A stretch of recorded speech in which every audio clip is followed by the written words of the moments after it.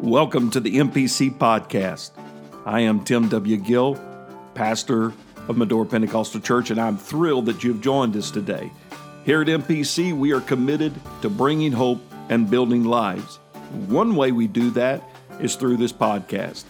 Thank you for listening, for sharing and reviewing what we do here. It is our desire to connect with you, and you can find us on Facebook, or you can find us at our website, medorachurch.com. It is our prayer that today's message inspires you, encourages you, and that the kingdom of God is advanced in your life. Let's get right to the word of the Lord today. We'd be more than glad to see that you get a copy. This has been on my mind for a while, and when Pastor asked me if I would teach tonight, I just took advantage of what was already on my mind. And you see, I didn't have to do a whole lot of studying. I've already got my book here. It's so just open my book and here it is. Here it is. But anyway, we're glad. Thank you for allowing us to spend some time with you here this evening. The book of Galatians it's not a very large book, but it's a big book. It's a very interesting and powerful, book. The more we read it, the more it becomes interesting, if you will. The book of Galatians, the book of Galatians, we are introduced in this book on page 6 here, Roman numeral 6. We are introduced to a group that were referred to as Judaizers. The main purpose of Paul's letter to these churches was to allay the false teachings that had infiltrated these churches by what was called Judaizers. They were a group of Jewish Christians, quote-unquote Christians, who were not willing to accept the teaching of the apostles concerning certain customs held by the Jews, mainly the act of circumcision. If you recall in Acts chapter 15, they had a general conference when the Gentiles first were added to the church. It upset a lot of the Jews that were in the church, and they were demanding that all the Gentiles had to be circumcised if they were going to be in fellowship. But anyway, one of the things that they were teaching was the act of circumcision, as well as the keeping of certain laws. They insisted that the Christians must abide by the teaching of the Jews, that the Gentile Christians must become Jewish, if you will, in their observance of certain traditions. And consequently here, the Jews who had been born again, who had become a part of the church, these Judaizers were trying to pull them back in under the restrictions and rules and regulations, if you will, of the Jewish religion. In fact, Paul in this book refers to the past law and the religion of the Jews. He referred to it as the Jews' religion, and that's what it was. In page number 111, not Roman numeral, the Bible, Paul begins this letter in verse 2, and all the brethren which are with me unto the churches of Galatia. Now this becomes uniquely different than any of the other letters that Paul wrote to churches. Like Corinth, he'll say unto the church at Corinth. Ephesus, unto the church at Ephesus. In the Colossians epistle, unto the church in Colossae. So Paul, he's directed his attention not to a church, but churches, not in a particular city. Again, I don't know that there was such a place called Galatia, city-wise. But this was a province. This was an area. This was like a country, if you will. The churches are province in Galatia. So it's a whole body of churches. I don't know how many there were. Paul did not enumerate. But it's interesting that Paul directs his words, his epistle to these churches. And he gets right started real quick, like in verse 6, when he writes why he is writing to these churches. In verse 6, he says, I marvel that you are so soon removed from him that called you into the grace of Christ unto another gospel. I marvel. I'm puzzled. I wonder. To the mind of Paul, he conveys to these churches that he's heard things concerning them that he just didn't understand. How can you be born again and yet you want to revert back to the pigsty out of which you were delivered and want to go root with the pigs again? So he is filled with confusion how anyone could take these actions to go back to where the Lord had delivered them from. And this complete letter that Paul writes to these churches is based upon the interesting and probing question of the apostles. How can you? How can you? I'm marveled. I'm amazed. I'm filled with questions as to how you are so soon removed, and how soon, I don't know. Again, he doesn't stipulate how long they had been in the church, how long it had been since they had baptized and filled with the Spirit. But the entire letter that he's writing is based upon this probing and in question. How could just a person, not just one church, but the churches of Galatia would be so easily persuaded to leave the truth that they had been taught? And this also raises to me an issue, and I noted here in the bottom or the ending of the second paragraph here, that how could an entire group of churches do this? And obviously they have been taught thoroughly because Paul was their teacher. He is the one that established this church. Now, when I read this and began to think about this, I got to thinking like an entire group, like the Assemblies of the Lord Jesus Christ. I don't know how many churches there are, but let's just suppose we have a general conference and all the preachers show up, which they don't usually do, but all the preachers show up and we have somebody that writes a silly, stupid resolution. We're going to quit baptizing in Jesus' name. We're going to start baptizing some other way, or what? Any kind of silly thing. And the whole organization, we take a vote, and we all vote, we're going to go this route. That's the idea, at least that's what's in my mind here.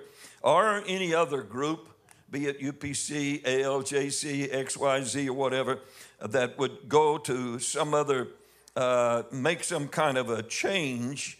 The Assemblies of God, they met when this wonderful experience of the Holy Ghost, baptism in the name of Jesus Christ, the first we hear of is in Topeka, Kansas. Then we hear about Azusa Street, and it began to spread. So I don't want to say like wildfire, because it wasn't wild. It was wonderful.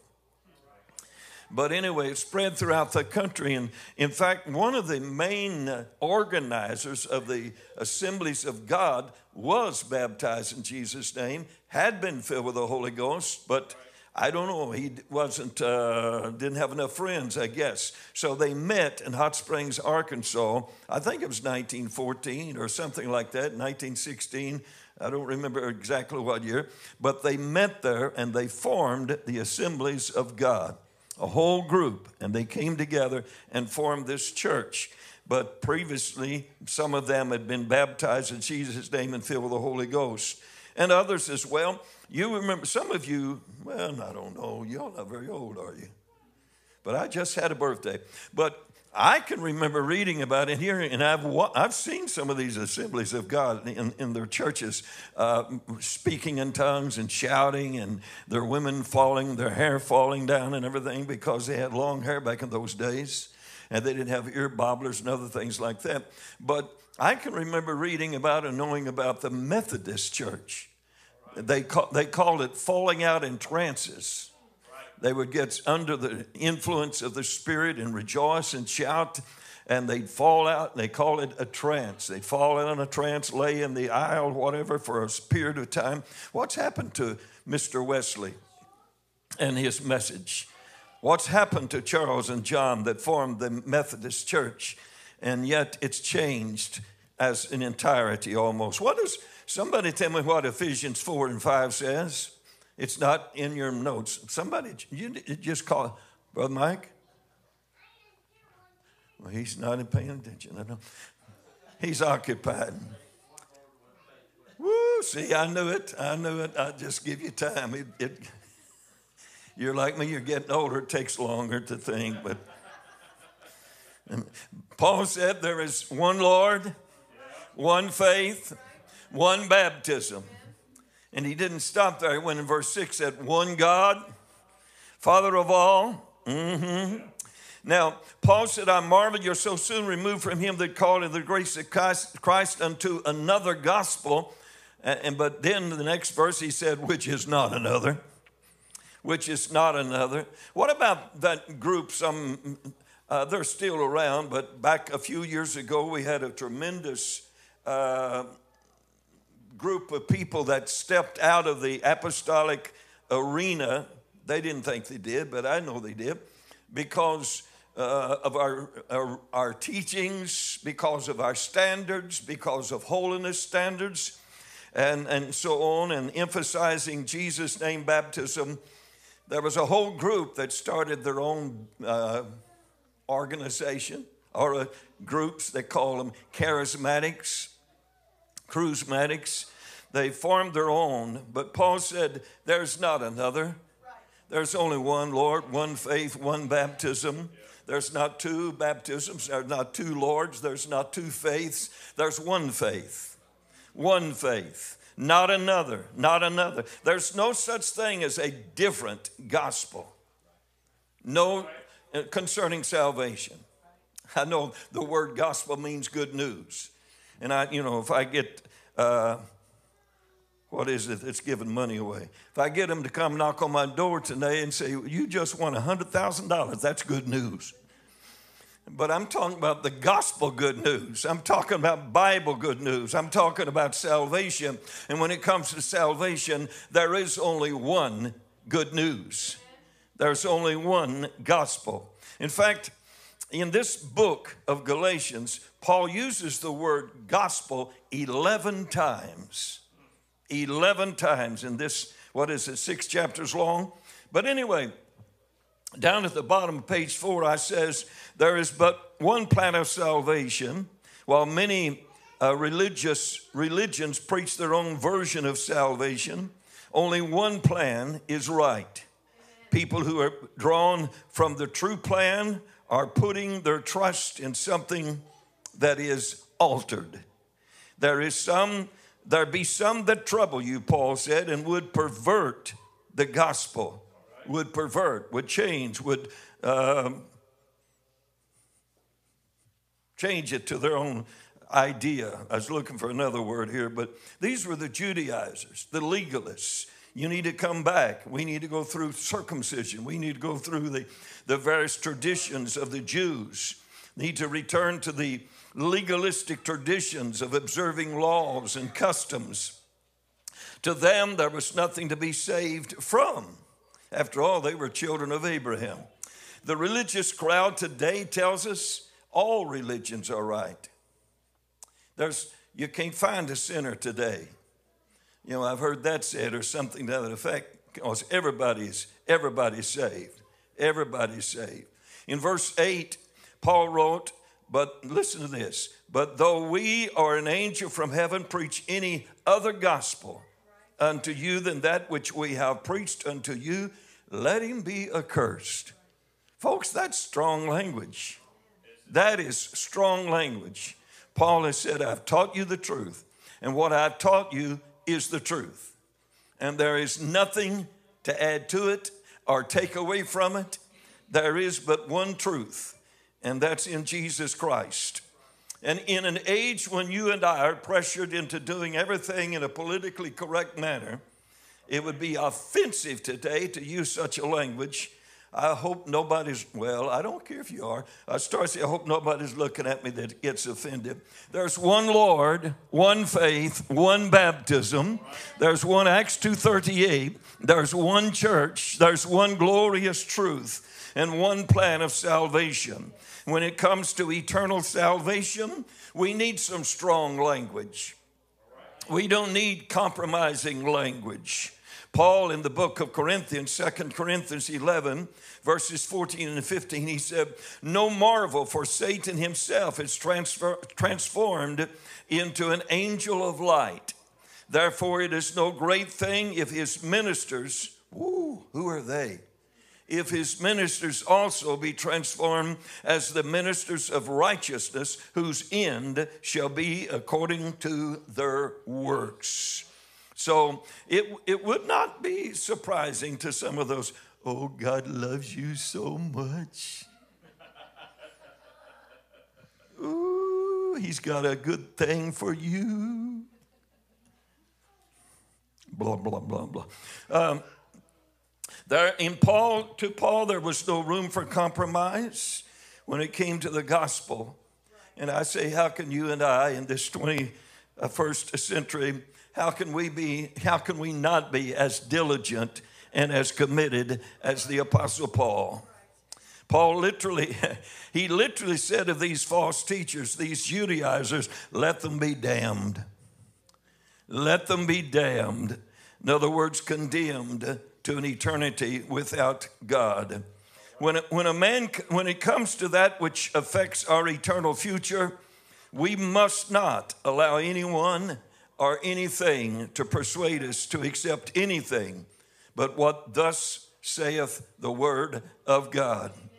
I know we run into people, we hear people that say, "Well, what about Grandma? What about Uncle Ed and Aunt Sally? What about them? They didn't believe it like this." We're not talking about them. We're talking about you and me. And whatever happens to Uncle Ed and Aunt Sally, that's up to God. And God will take care of that. But I'm talking to us. I'm responsible for you. You're responsible for you, for what you do or don't do. So Paul goes back in verse 9 to reiterate and emphasize, as we said before, I'm going to say it again. "If any man preach any other gospel unto you than that you have received, let him be accursed." That's strong, folks. That's strong. Down in the bottom paragraph on page 6, while men may change and upgrade the Bible, the Word of God remains the same forever. Forever, it's settled in heaven, the psalmist says. This verse emphasizes the awesome responsibility and authority that was placed upon the apostles as they established these churches in the truth. You remember Jesus said, "Whatever you bind on earth is bound in heaven, or whatever you loose on earth is loosed in heaven." And he gave unto Peter the keys of the kingdom of heaven. He gave responsibility and authority to the apostles to establish his church. He said in Ephesians chapter 4, verse 11, that he gave some apostles, some prophets, some evangelists, some pastors, some teachers, and it was for the perfecting of the church. What they said, what's recorded in this book, I don't care how many revisions you get, how many kind of verse, however they want to write it, this is it. Let's stick with this edition. Let's stick with the King James Version, and we'll be better off in doing so. Now, they had to be speaking under the anointing of the Holy Ghost, for they taught. What they did teach became the law of the church. There would be no meeting, if you will, of the general board next year to determine whether we're going to continue with the same message or the same rules. Next year we might have some new rules. We talked sometime recently. There used to be a group of churches down in Tennessee. Might be different in other places too. But anyway, there used to be a group of churches in this one area. They had their business meeting every year, and they voted on their pastor. And consequently, there's some of those pastors that pastored, and I don't know how many churches around there. because they got voted out of that one and into that one. And then they got voted out of that one and then got voted into that one. We're flipping coins here. Where's he going to stay or not? You know, we're taking a, well, we're not changing, folks. MPC is one God, Jesus' name, baptism, the Holy Spirit, speaking in tongues, godly living, holiness in lifestyle and conduct and language. Amen. And we don't drink Bud. Now, I know we haven't changed in 100 and how many years now, and we're not about to change in the next 100 and however many years. We're one God. We're one God. Now, I don't mean to get off track altogether here, but maybe one of the reasons we're talking here tonight, you know, something historic is going to take place tomorrow. Changes are going to take place tomorrow. And while we may predict, we don't know. But I can imagine, because of what we've heard them say very boldly and bluntly, things are going to change religiously. Liberties are going to be affected. And if I'm wrong, like 3 or 4 years from now, when the next election comes around, you can get me, if I'm still around kicking very high, and you can say, Brother Walls, you made a mistake. You were a false prophet. But I don't think I'm a false prophet. Folks, if you ever got a hold of God, hold on to him. Amen. If you've ever been convinced this is truth, be convinced. Be sold on it. Be convinced of it. There is only one way, only one way, only one Lord. Now, Paul went on to say in chapter 2 in page 27, in verse 18, for if I build again, notice this, if I build again the things which I destroyed, I make myself a transgressor. Paul had been a very devout law keeper. He had been raised at the feet of Gamaliel, the Jewish teacher, noted Jewish teacher. In fact, he said, I'm a Pharisee of the strictest sort. But he said, in essence, I gave that all up. And he said, in fact, I count it like dog feed, as dung. It's past. I'm glad I'm delivered from it. And if I go back to it and pick it up again, I'm making myself a transgressor. I'm not going back. Of course, one God, Jesus' name, apostolic people is all I've known all of my life. I didn't come out of a Baptist church or a so-called Christian church or a Jehovah's Witness church. So I don't have that opportunity to say, here's what I used to be. But if you are one of those that said, I used to be such and such, but now I've come into the fullness of truth, stay here, folks. Don't go back. There's nothing to go back to. There's only one gospel. How can I return to that which I previously pronounced as being wrong and not place myself in the unenviable condition of being a transgressor? How can one embrace this great apostolic message and even consider returning to the religion they once embraced, in which they turned their back on, and embrace this great truth? I don't understand it. I know of churches that were apostolic for years, and when the pastor grows old, feel like he cannot continue to be a pastor as he needs to be, a shepherd as he needed to be.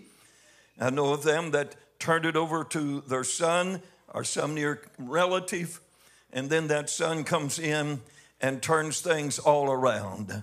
No longer are we Jesus' name.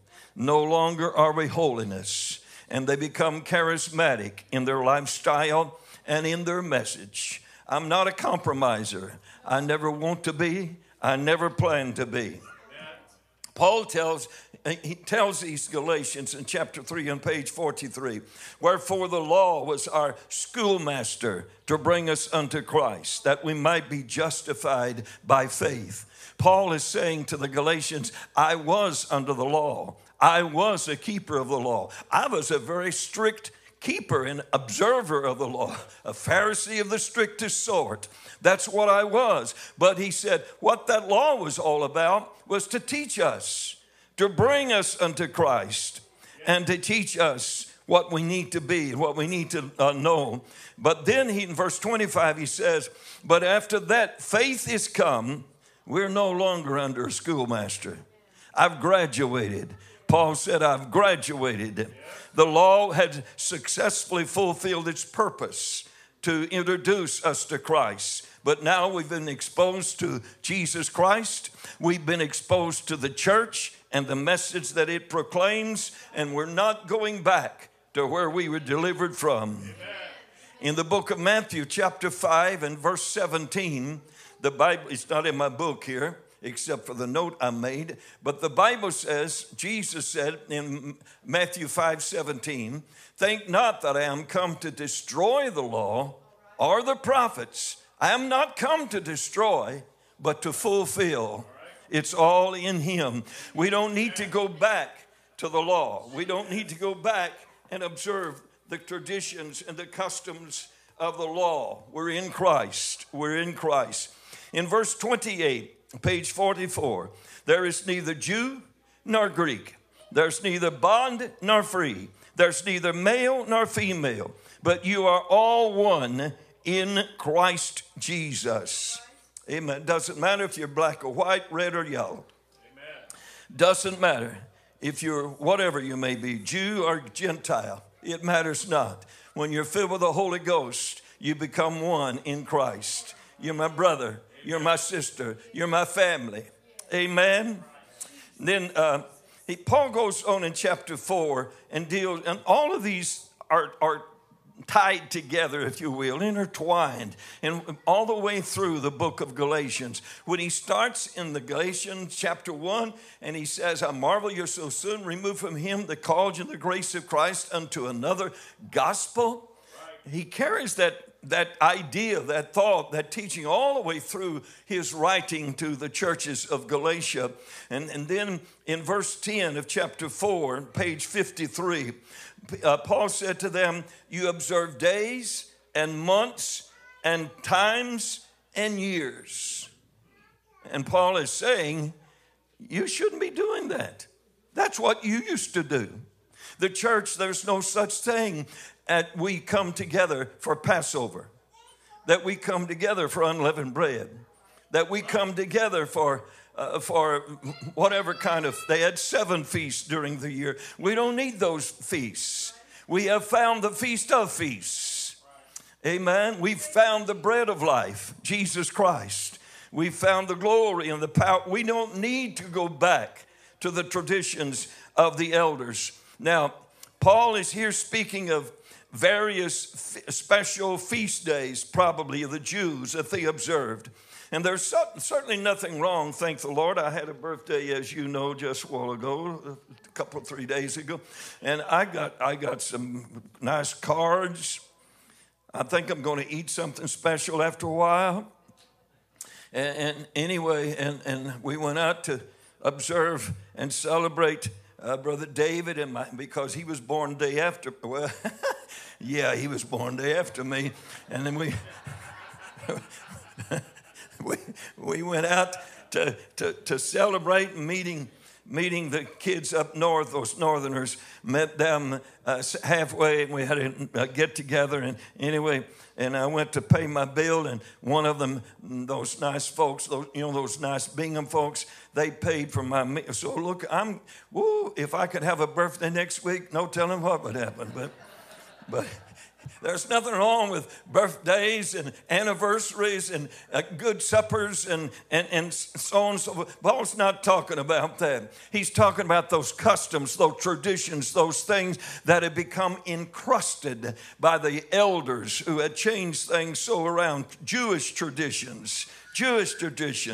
Now, Now you can believe what you want to believe about, you can drink your coffee, I don't want it. You can eat your tomatoes. I don't know how you stand it, but I don't want it. You know. And I've preached for preachers that didn't believe in drinking Coke or Pepsi. And I found out later he didn't even believe in eating chocolate cake. And I found out in an embarrassing way. But anyway, there's people that, you know, they have all these different things. I don't think I felt like the Lord told me not to eat that kind of stuff or drink that kind. That's all right.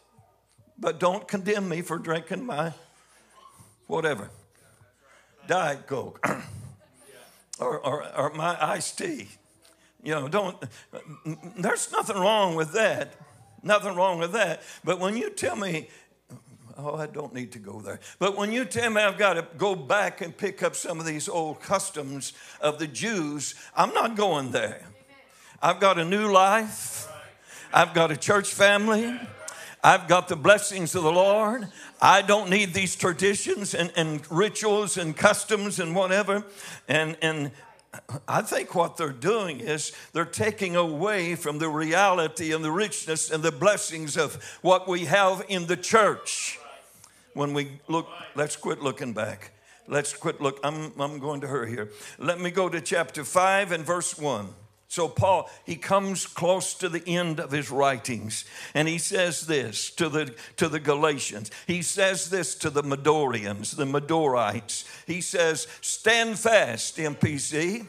Stand fast, therefore, in the liberty wherewith Christ has made us free, and be not entangled again with the yoke of bondage. Well, the bondage of the law and the traditions of the elders and whatever, if you picked up sticks on the seventh day, you got stoned to death, providing who you are and when you were. But that was the custom tradition. You got to be circumcised or you can't be in fellowship.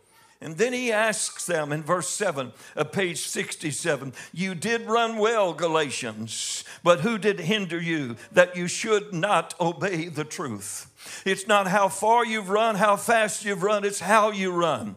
And if you're still running, that really matters. We're not going to stop running. We're not going to stop believing this great truth. Amen? The prophet Ezekiel spoke of what happens when a righteous man turns from his righteousness. In chapter 3, verse 20, you'll see on page 67. Again, when the righteous man doth turn from his righteousness and commit iniquity, and I lay a stumbling block before him, he shall die. Because thou hast not given him warning, he shall die in his sins, and his righteousness which he hath done shall not be remembered. But his blood will I require at thine hand. God, I don't want you to forget what I did last year. I don't want you to forget the first 50 years, the first 60 years that I served the Lord. I don't want it all to go down the tubes. I want to be faithful the last week, the last day, the last minute, the last second. I want to leave breathing. Thank you, Jesus. Thank you, Jesus. So Paul tells us in verse 7, page 86, be not deceived. God is not mocked. Whatsoever a man soweth, that shall he also reap. So the law of God that surpasses any given period of time, our dispensation, is that whatever we sow, we're going to reap. It may not be the day after, but we're going to reap it. It was Solomon that says the eyes of the Lord are in every place. In verse 8, Paul says, he that soweth to his flesh shall of his flesh reap corruption. He that soweth to the Spirit of the Spirit shall of the Spirit reap everlasting life everlasting. Let's make sure we're sowing righteous seed for the reaping. And then in conclusion here in verse 9 of page 87, verse 9, Paul says, but let us not be weary. This is chapter 6. Let us not be weary in well-doing, for in due season we shall reap if we faint not. Hold on, church. Hold on to truth, church. Let's take Paul's words to our heart and commit it to our lives to make sure we're not going to change. We're going to stick with the gospel, not another gospel, but the gospel, that which saved us, that which changed us, that which brought us into the fellowship and the family of God. I'm glad I'm in the church. I'm glad I'm in the church. And I'm not saying that boastfully, except with a godly boast, a godly ego, if you will. Thank God for His Word. Thank God for His truth. Thank God that we're in the family of God. Would to God that somehow we could reach out to friends and family members and neighbors in our community and somehow pull them into this great, wonderful, and great truth. I know that some of them, at least many of them, are going to a church. We're not condemning them for going to that church. We just like to say, friend, there's something else. There's something else for you. There's something else that you need. There's something else you can have. There's some other experience that's much fuller, richer, and more glorious if you will only come and taste and see that the Lord is good. Let's stand and praise Him tonight for a little bit. God, thank You for Your truth. Thank You for Your message. Thank You for the truth. Oh God, that in You, oh Lord, is life and salvation and hope. Hallelujah, hallelujah, hallelujah. Thank you for listening to the MPC podcast. We trust that today's message has inspired you, encouraged you, and strengthened you in the Lord. We would like to invite you to join us again by simply subscribing to our podcast, and we encourage you to write a review if it has been a blessing to you. Again, you can find us at medorachurch.com to learn more about our ministry.